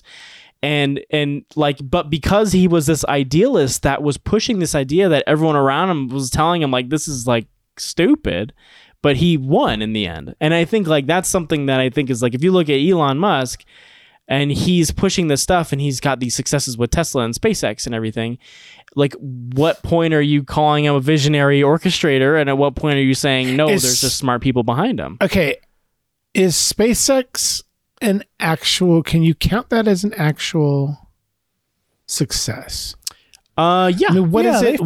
They've put people in space. Yeah, but to what extent? SpaceX, I'm not super familiar with the science, but they're recently known for having like the first reusable jets for space. So they're right. working. Okay. Yeah, stuff like that. For what end? I don't know the specifics. What is the purpose? To get things and people to space. Just to launch people. I mean, Elon's thing is Mars. And it's not really in space. It's to the edge, right? They're going don't want to knock. I thought they were able to go to the space station and come back. Have they gone to a space station and docked? I'm pretty sure they're using the SpaceX capsules to get to the International Space Station. And I also don't in any shape want to knock like space exploration down. Like, oh no, I don't as much either. as I hate like Musk, I think his company, at least SpaceX, does genuine work I think they've genuinely accomplished things. Yeah, and if you to give Elon credit, and it's hard to give him credit because you don't know what he did, he certainly leaves a trail of successful, interesting businesses like OpenAI and Neuralink is killing monkeys, but maybe they'll be able to let us play Pong with our brain someday in the future. But that's why I think it's interesting. I don't know that's a thing we want to push for. I think that's just the general, practice with people who have new ideas, like Steve Jobs or Elon Musk or any new idea man. They're going to get shit on while they're doing it. Yeah. And then, only history will tell, only time will tell if they're going to be recognized as this revolutionary individual like Steve Jobs has been, or a dum-dum. Yeah. And I mean, for all we know, we could look back and be like, man, Elon was not a dum-dum. He fucking did this shit. Right. It's hard to talk about, it's hard to compare them because we're talking about Steve Jobs and what he accomplished in his life and what's done while we're in the middle of watching Musk do what he's going to do. He's certainly a dum-dum on Twitter. I will say that. He's a dum-dum on Twitter. Yeah. I will not give him any credit for Twitter. But I don't know enough about the science of everything else to make any claims. But I think it's an interesting comparison, and I think is applicable to some extent. I think, there's something to be said about a certain personality to have these big ideas and want to keep pushing through and pushing on despite critics. I think it takes a certain type of person to make that impact on the world and have to push through all the naysayers. It takes a Jake Gyllenhaal from Nightcrawler. Exactly. Yeah. And I think only time will tell if where Musk will be in the... Only time will tell where he lands among the stars. Right. And we know where Steve Jobs is, and even where is he? Even in the ground at a unmarked cemetery. Is he? Yeah. Really? Did they bury him? He's I think he's in a cemetery in San Francisco or something. Yeah. But it's an unmarked grave. Oh, interesting. Okay. I wonder why that is. Because they don't want people going to... He's at the specific cemetery for a reason, part of his beliefs. Okay. People would put iPhones on his grave if they knew where it was. I don't remember what the specific reason was, but it was he didn't want to be... If anybody knows where Steve Jobs is, drop us a pin. Send us share us your location with Brandon. Yeah. We want to go do the podcast for the movie Jobs on his grave. Ashton Kutcher. Do we have to watch that one too? No, I've never seen that. Yeah, I don't know. I've never seen it. I have a couple of thoughts about the movie that when I first started watching this, I was like, oh, okay. This is another one of those movies about rich fucking people problems and having to choose family over business. Am I going to choose my family or am I going to choose my creativity and my ingenuity? Which one am I going to choose? And I was glad that it wasn't that to a point. But it does seem to be filled with fucking rich people problems. And that fucking gets me every time. You're so done with rich people? I'm so done with rich people problems. You also mentioned that his conversation with his daughter at the end doesn't feel earned. Yeah. And I 100% agree with that. Same. Yeah. I wish it would have focused more on family and had family at the forefront because there's a lot to go on with family. You don't even have to like your fucking family, but it seemed like Waz and Andy and Joanna were family to him, and expanding on that family and seeing why he acted and reacted with the different people in his family. Including his daughter, and coming to the realization that, oh shit, I have fucked up these relationships. Let's kind of fix them in the end rather than watching most of them unravel and then the one get fixed, would be more satisfying. it would be more compelling to me watching something like that. It might not be truthful and honest to what actually happened if he was an actual fucking a-hole. But I think he said and did things constantly with Lisa that she constantly forgave. And I think, Andy really has a good line where he says she should be joining the People's Liberation Army rather than being the good person that she is. And I would have liked to have seen that. I would have liked to have seen those reactions with her dad a lot more throughout the film, not just in these 3 launches that they focus on. Yeah, I would have liked to have seen a lot of that family stuff rather than just being told about it. Yeah. Because it seems like the one good thing he does at the end where he's like, he wants to spend time with Lisa by delaying the launch and actually have a conversation with her. Like, it feels like, and then the movie ends with them looking at each other where it's like, you're right. It's unearned. It's like you had one good conversation. And told her you were going to make the iPod and all is forgiven. Yeah. I'm going to put 1,000 songs in your pocket. Yeah. 500 songs in your pocket. Somewhere between 500 and 1,000. And it's weird having that whole conversation with Wozniak where it to me, it paints Jobs as someone who is very, very, shitty. And then you, within the next 15 minutes, have this ending shot of him being glowed in like in photography lights and this triumphant music of him looking at his daughter. I'm like, no, I still think he's an asshole. This is a weird final shot for me. Yeah. And I think the person that I built up is much more complicated than to end it on such a triumphant tone where like he's won and his family is strong again, where it feels nothing like that to me. It feels like I just watched a man ruin many close relationships and then have one good moment with his daughter.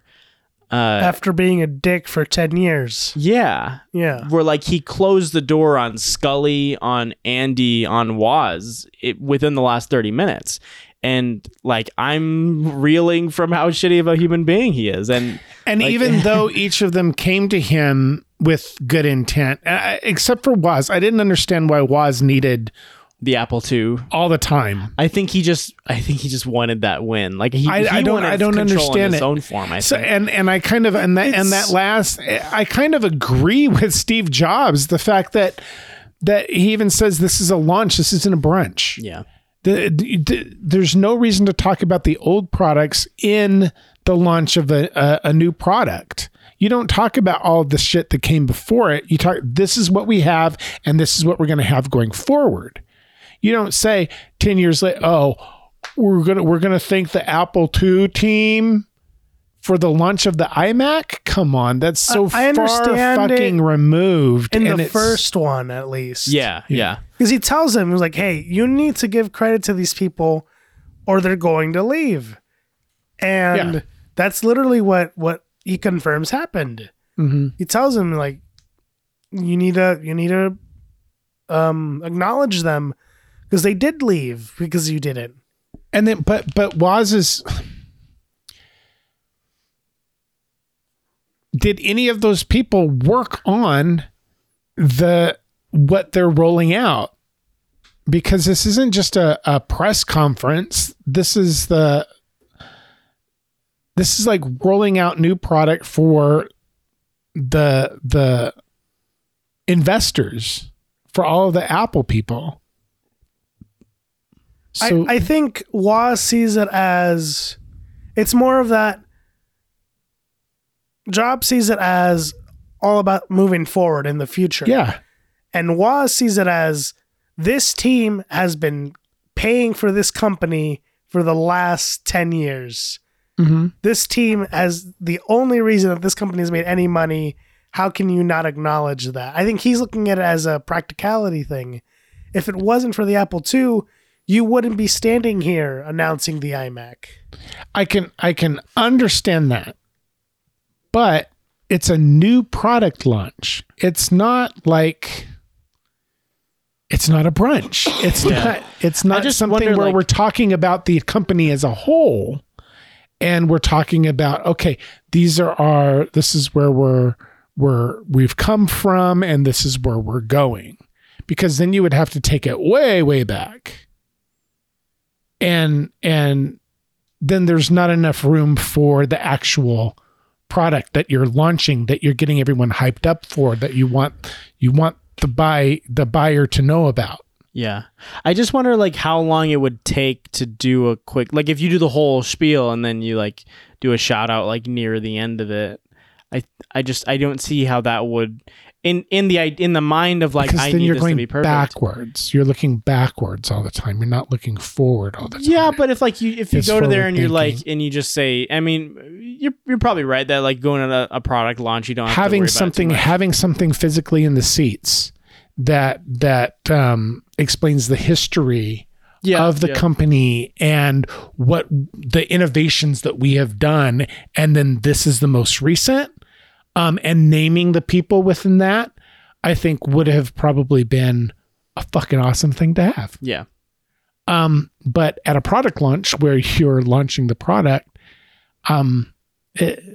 when you're launching a film, do you stand up there and talk about the 3 films you had before, or are you going to sit up there and talk about the film that we made now, and these are the people that made this film now? Right. Depends. Are you Tarantino? Then yeah, you would talk about. Whether you're going to rest on your Pulp Fiction laurels, every movie you've made. Hey, apparently like some details came out for his last movie. Yeah, the last movie, the film critic, right? Yeah. Mm-hmm. Yeah.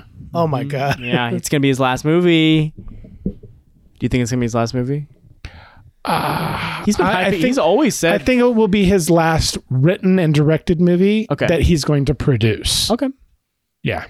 Yeah, I could see him like continuing writing or something. I think he'll continue to produce. I don't think he's going to write and direct anymore. Yeah. That has to take a lot out of you.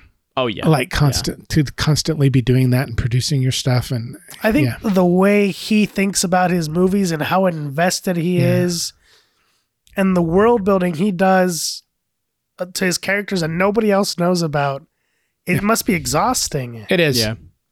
Where's Kill Bill 3? It's exhausting. Yeah, we need Kill Bill 3. No. That should be his. Do we need his Kill Bill epilogue 3 movie. No, we don't need about Kill the Bill 3. kids. But that should be his epilogue movie, though. Mm. Well, are there any last things we want to talk about before we move on to quotes?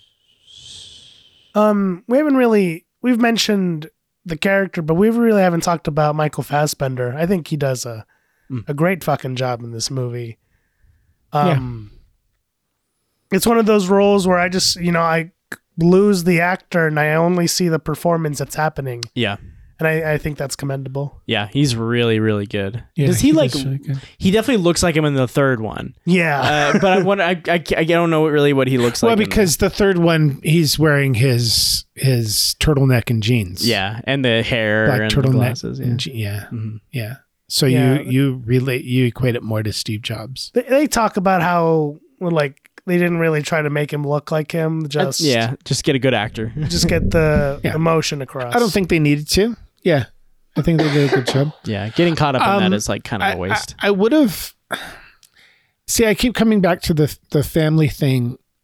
We get these snippets of Chris Ann constantly, and she just seems like a fucking loser of a person. I'm sorry, but some of the things that he says that she does, if those things are true, then she's kind of a shitty fucking person. Oh yeah, like having Lisa have to get her make that's her from the clock very and get her up in beginning. the morning. Yeah, I set my alarm clock, and then I get up and I eat dinner, and then I wake mom up. Yeah. That's when she was 5 years old, and then later, whenever she sells the house and or is using $1,500 for blessing the house, things like that. To be fair, that sounds like something Jobs would do to his body for his final treatments. Yeah, but $1,500 to Steve Jobs is nothing. Yeah. So there's context that needs to be there. I know the meaning for all of that was, oh, you're complaining about $1,500 for me blessing the house when you spent all of this money on building a cube for the next. Well, yeah, there's a difference. One is actually creating something, and one is just throwing your fucking money away. There's context there, and there's nothing equal about the two. One is potentially going to make some money or get me what I want, and you're just throwing my money away. And whenever he says to her, well, now you realize that the money you used could have been spent better. Whenever she's saying, well, I need a dentist and I have a sinus infection, trying to get more money out of him. I would have liked to have seen that go deeper. I mean, he threatens her because she throws a bowl at Lisa, I guess. How does he know all of this information? He's getting information delivered to him somehow. Is Andy delivering this information to him? I think he sees Lisa more than we're led to believe. Yeah, because it doesn't equate in the film. It doesn't equate. Because some of the things he says Lisa had like just told him, but there's a few more that you have to assume that he sees her. Yeah, because it seems like they're much closer. So I would assume that he takes her out or something. Because even whenever he's talking to Andy, he knew so much more. He knew everything except that Andy gave $25,000 to the college. It seems like Joanna's probably giving him that He knew info. so much more stuff about him saying that Lisa needed a strong male role model. Yeah. He knew that he had taken Lisa to go into therapy. He knew all of these things, but he didn't know that, and he was upset. The only thing that upset him really was the fact that Andy had paid her tuition because he didn't know it. And I would have liked to have seen that kind of unravel a little bit and find out where he's getting his information. If Lisa's giving it to him, it doesn't seem like we never see that. It's weird. Like he tells Chrisanne, I have people watching you. And the next time you do something like this, you'll be gone. Yeah. I'd make a call and you're dead. And you're dead. Yeah. I think at times that's a serious threat. Yeah. Right. I think, every scene has him, right? He's in the whole movie.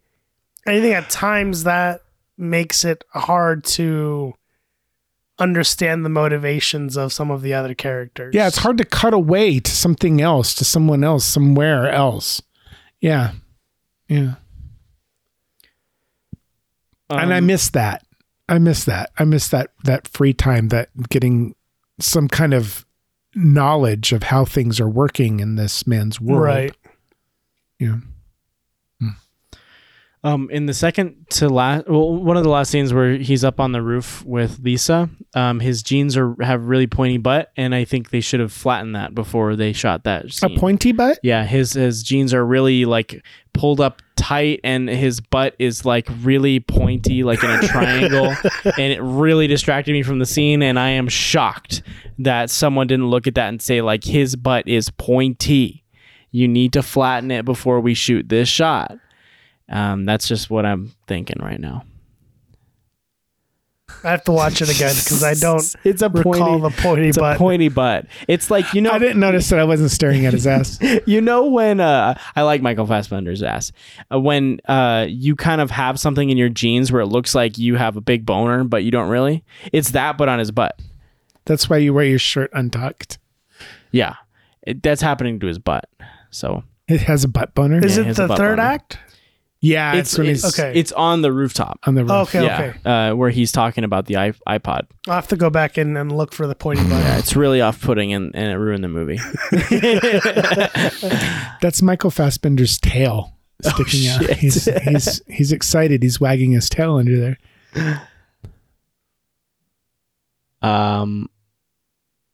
Okay, I'm ready to move on to quotes. You guys ready? I wanted him to do some Magneto stuff. I'm like, Put his arm out and fix the Mac or something. Say hello. Say hello. So what was it with the Mac? They used the next model in order for it to say hello? I guess so. Yeah, or was it a model with more memory in it that did it? It was the next model that hadn't been announced yet, I think, is what they used to run the demo. It sounded like more memory because it was a bigger number. I how is that unethical? Because you're not demoing what you're actually selling. It's a completely different them? Computer. Yeah. I looked it up. But I was looking at all the products. It was a completely different computer? It was a completely different computer. Okay. Like an So that answers my question. It's more than just a memory problem. Yeah, no, an evolution of that one, but still a computer that I think costs like double the amount of the one they were announcing. Yeah, and no one does that at all. Never. We never roll out a Tesla truck with unbreakable windows in it. Never do that. That's a fireman's dream. No, that's an arsonist's dream. Yeah. Oh, what? They get stuck in the car? Sweet. Yeah. Let's push this fucker off a bridge. Let's push it into the lake. There's no way they can get out. They're stuck. They can't even roll their windows down. The battery's The battery shorts out. You can't roll the windows down. You can't unlock the doors. You're stuck. You're stuck in The battery's dead and on fire, which those are notoriously difficult to put out. Like they'll put like 10 times the amount of water on a battery fire goes, like it that. It goes battery fire, dumpster fire. like it's Oh, right. What's your quote, Jose? I'm pretty sure this is from the first act. I can't remember the exact sequence, but it's just, I think, the quote that really captures Steve Jobs' just whole demeanor. And it's when he says, the two most significant events of the 20th century, the Allies win the war and this. Like, what a fucking thing to compare it to. A global war that millions of people died in and a computer. The Mac. What a fucking like high horse you have to be on to even say that. Yeah. I think it just captures his character really well. Yeah, my quote also does the same thing for him. This is when he's talking to Joanna, and she's saying how horrible he is to Lisa. This is in the first act as well. And he says, God sent his only son on a suicide mission, but we like him anyway because he made trees. So that's like, he sees himself as God, and Lisa is the person that he's neglecting so he could make something as significant as trees. Yeah, so he can make the Mac. Yeah. Yeah, mine's kind of along the same line. Mine is in the flashback when he's talking to Woz in the garage, and Steve says, what I want is a closed system, end-to-end control, completely incompatible with anything. And Woz says, computers aren't supposed to have human flaws. I'm not going to build this one with yours. And I think that sums him up. Woz has him nailed right there, right then and there. Which is great. I would like to see more of that. Woz has some bite to him. More of that. Because Woz is such a likable guy. I would like to see him,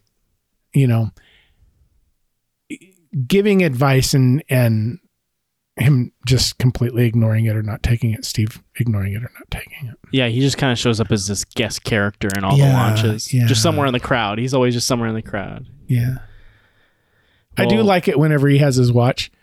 And he says, show me how to set that forward if you were on a plane and you were going somewhere, and he takes it, and then Steve goes, miss, I think this guy's trying to set off a bomb. Yeah, that was good. It looks like a bomb on my wrist. Yeah, it does. It shows their friendship. Yeah. And I think the movie needs more of that. Yeah. Because then the harder parts have some bite to them. Right. Yeah, like friends who've lost their way. Understanding why Woz has to have that team acknowledged every single rollout. understanding why, what that means to their friendship, what that means to their relationship, I think would have been really intriguing and important. I agree. Yeah. Another quote that I liked is he's talking to Joanna, I think on the elevator, where she's like, what happens if this one fails? And he says, same way you get over a high school crush, a high school sweetheart, you build a new one. I thought that was pretty good. You got your meme review? Yeah, I'll give this movie 0 out of 1 pairs of socks. Oh, yeah. I know the reason why he washes his feet in the fucking toilet was to like relax before a lunch. Like that's the myth. I forgot about that. But that's so fucking nasty. What a fucking weirdo. What a fucking weirdo. No wonder he got cancer. He's fucking washing his feet in poop water. Oh, he just walks on that tile. Ugh. Yeah. Nasty. I mean, why? I have thought about, been watching, I watched The Last of Us, and I've been thinking like if this shit fucking happened, could I drink toilet water? And I came to the conclusion that I could drink from the back but never touch the bowl. Even if I knew it was clean, I couldn't drink it. I mean, I could stick my hand in there and clean, because I can always wash my hand. I've never had a problem with that. But yeah, no. Why did that come to your mind watching The Last of Us? Because it's an apocalyptic. Oh, sure. Like in case I had to drink toilet water. If you had to drink toilet water, could you drink toilet water? Okay. Could you be a dog and like lap it up out of the toilet? I think I would probably just throw up. But you'd kiss your dog after you fucking did that, wouldn't you? Yeah, but that's because they're cute. Yeah. Yeah, the feet thing was just fucking great. And with no context to it at all. Yeah. Just having it in there in the movie and not explaining that wasn't even in the script. Fassbender insisted on doing it. Really? Yeah. Oh, shit. Was he like, this is something he did? He's like, he did it. We have to do it. Yeah. Yeah. It's just strange that it's just in there with no context behind it. Yeah. And it like really pulls you out of the movie because you're like, what the fuck? Yeah. Well, my meme review, I give this movie 91-degree cube angles out of 90. Mine kind of goes with what you were saying before about the failures, and I put he had 2 Edsels out of 3. Edsels? Edsels. An Edsel is he even says you can't have 2 Edsels in a row and still live. Ford made the Ford Edsel, which was named after one of his sons, and it was a complete bomb. So everything that's referred to as an Edsel is a failure, a complete failure. And it was named after his kid. Oh, geez. So there's a direct correlation between the Lisa and an Edsel. And Edsel. Interesting. And I thought that was really interesting to have that written in there. Yeah. But yeah, he had the Mac, the Next, which were Edsels, and then he finally had the iMac, which made him some money. Yeah, in a way, the Next did exactly what it intended. Yeah, it did exactly what he intended it to do. Once he pivoted, I don't know if that's. Yeah. I don't know if that's fact though. That's what he did. That's like what he did, that he manipulated everything. It seems so big brain. To me, that's borderline illegal. Right. And even more immoral than using the upgraded Mac to say hello.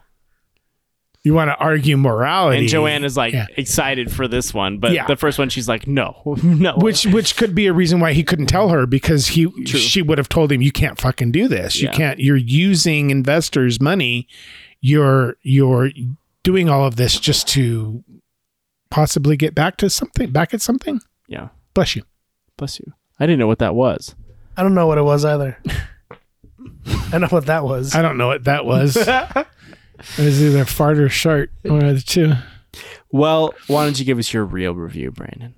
I give it 8 out of 10. I liked it. I think I've said as much as I want to about, I wish it was more family oriented.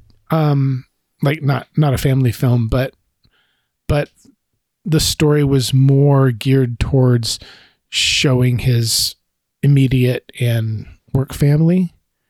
I think it would have worked better showing how horrible he could be, but how forgiving everybody else and how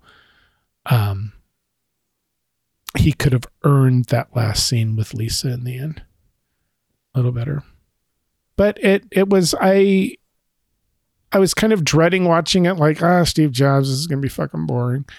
And then once I watched it the first time, I was okay watching it a second time and taking my notes, and that's what I did. Yeah. So yeah, a lot of times where if I get into a movie and I know I'm not fucking liking this movie, I will immediately start taking notes. So you don't want to watch it because I don't want to fucking watch it again. But yeah, 8 out of 10 for me. Nice. I give this movie a 7 out of 10. Something about it, because I liked it a lot more the first time, and I'm not sure what it was this time around. Just I feel like the smartness and quickness of the first act really drew me in, and for some reason, just the next two didn't really grasp me as much as it's repetitive. Yeah, it's a bit like formulaic from 2 and 3, but I think the story is really interesting. The actors are fantastic. I think like the ideas that this movie bring up about like what it takes to be like an influential like person at the lead of a company like this, I think are really interesting, and we've talked about a lot of good stuff. And that stuff I think makes this movie fun to talk about and think about. And the writing is, like Aaron Sorkin's normally is very, very good. So yeah, I'll give it a 7 out of 10. I'll give it an 8 out of 10. I think it's not a movie that I could watch over and over again, but I really enjoy it for, I think the act structure is unique, and I really enjoyed that the first time I watched it, and I still like it now. It is repetitive, but I like that we kind of focus on the same characters in each act, and that we kind of build on each one. And just the performances, I think everybody for the most part, barring any accents, they do a fantastic job. I can see why Fassbender was nominated for Best Actor for this, and like I said, I really like Seth Rogen's performance. I like what's the guy who plays Andy? What's his name? You said his name. Oh, Michael Stuhlbarg? Yeah, I think he's really good. He's a performance I didn't appreciate the first time, but I really do this time around. And it's smart, and not in a way that it takes itself too seriously. I can see why it does drag and it's a little boring, but I can forgive it because I think it has really high peaks for me. And yeah, so 8 out of 10. Yeah. All right. Amazing. Let's get the next one. What, did you see something in there? Yeah. What did you see? As I picked up the jar, I saw in the reflection Garfield. All right, what movie are we watching next, Jose? I think you might have jinxed us. Oh, no! I don't think there's... I don't want to say... I don't think there's very many good movies left in there. No, I don't think there is. There are a couple which, like, I was looking at it the other day and I was like, oh, God. The next 4 months of dinner with a movie are just like... don't want to watch that movie. Like all movies of your own or others? Like any of the ones I saw. I like literally dreamt I was going to pull this movie last night. Oh, shit. What is it? Life Itself. Okay. It's that movie I told you about that's the same writer as This Is Us. This Is Us. Yeah. I have a lot of problems with this movie, but I think the morals from it really stuck with me. So it'll be interesting to talk about. Yeah, I love This Is Us, but I also have a lot of problems with it. But I love it for the problems sometimes. Yeah, this is... It's interesting because I debated pulling this out of the jar, but I think it'll be interesting to talk about how this movie could have been better. Okay, yeah. Huh. So like it's a lot of emotional, like written to stoke emotions. Yeah. This Is Us definitely is. Yeah. This Is Us. Yeah. Yeah. You told me about that before, that you like This Is Us. And because it so desperately wants to make you cry, and it always succeeds. But you're like, fuck you. Like, I know what you're going for. Like, the music and like the writing are so obviously trying to bait you into crying, but it works. And like, I think that's a problem, but also like a success on the show's part. And I think this movie is an example that it works better in television than as a movie. Yeah. Yeah, I have some issues with it, but I put it in the jar because I think it'll be kind of interesting to tear it apart and talk about the things that really work and the things that just bring it down a lot. Yeah. All right. I'm excited to talk about it. Yeah. Especially in the context of This Is Us. I'm excited to see how much you guys cry. I'm going to cry like a baby. I don't think I can cry as much at a movie as I cry at the Oscars. I mean, if we pulled Garfield, I was going to have tears this week. I mean, we could have had lasagna. I would have been happy about that. Yeah, that would have been cool. That's a good point. Yeah. There's 2 frozen lasagnas in the freezer. Well, everyone, go take a look at your life itself and figure out if you were going to join us next week while listening to your Take a look at your life itself and contemplate whether or not you'll be joining us next week. Analyze your life. Watch life itself. And then please don't hang yourself.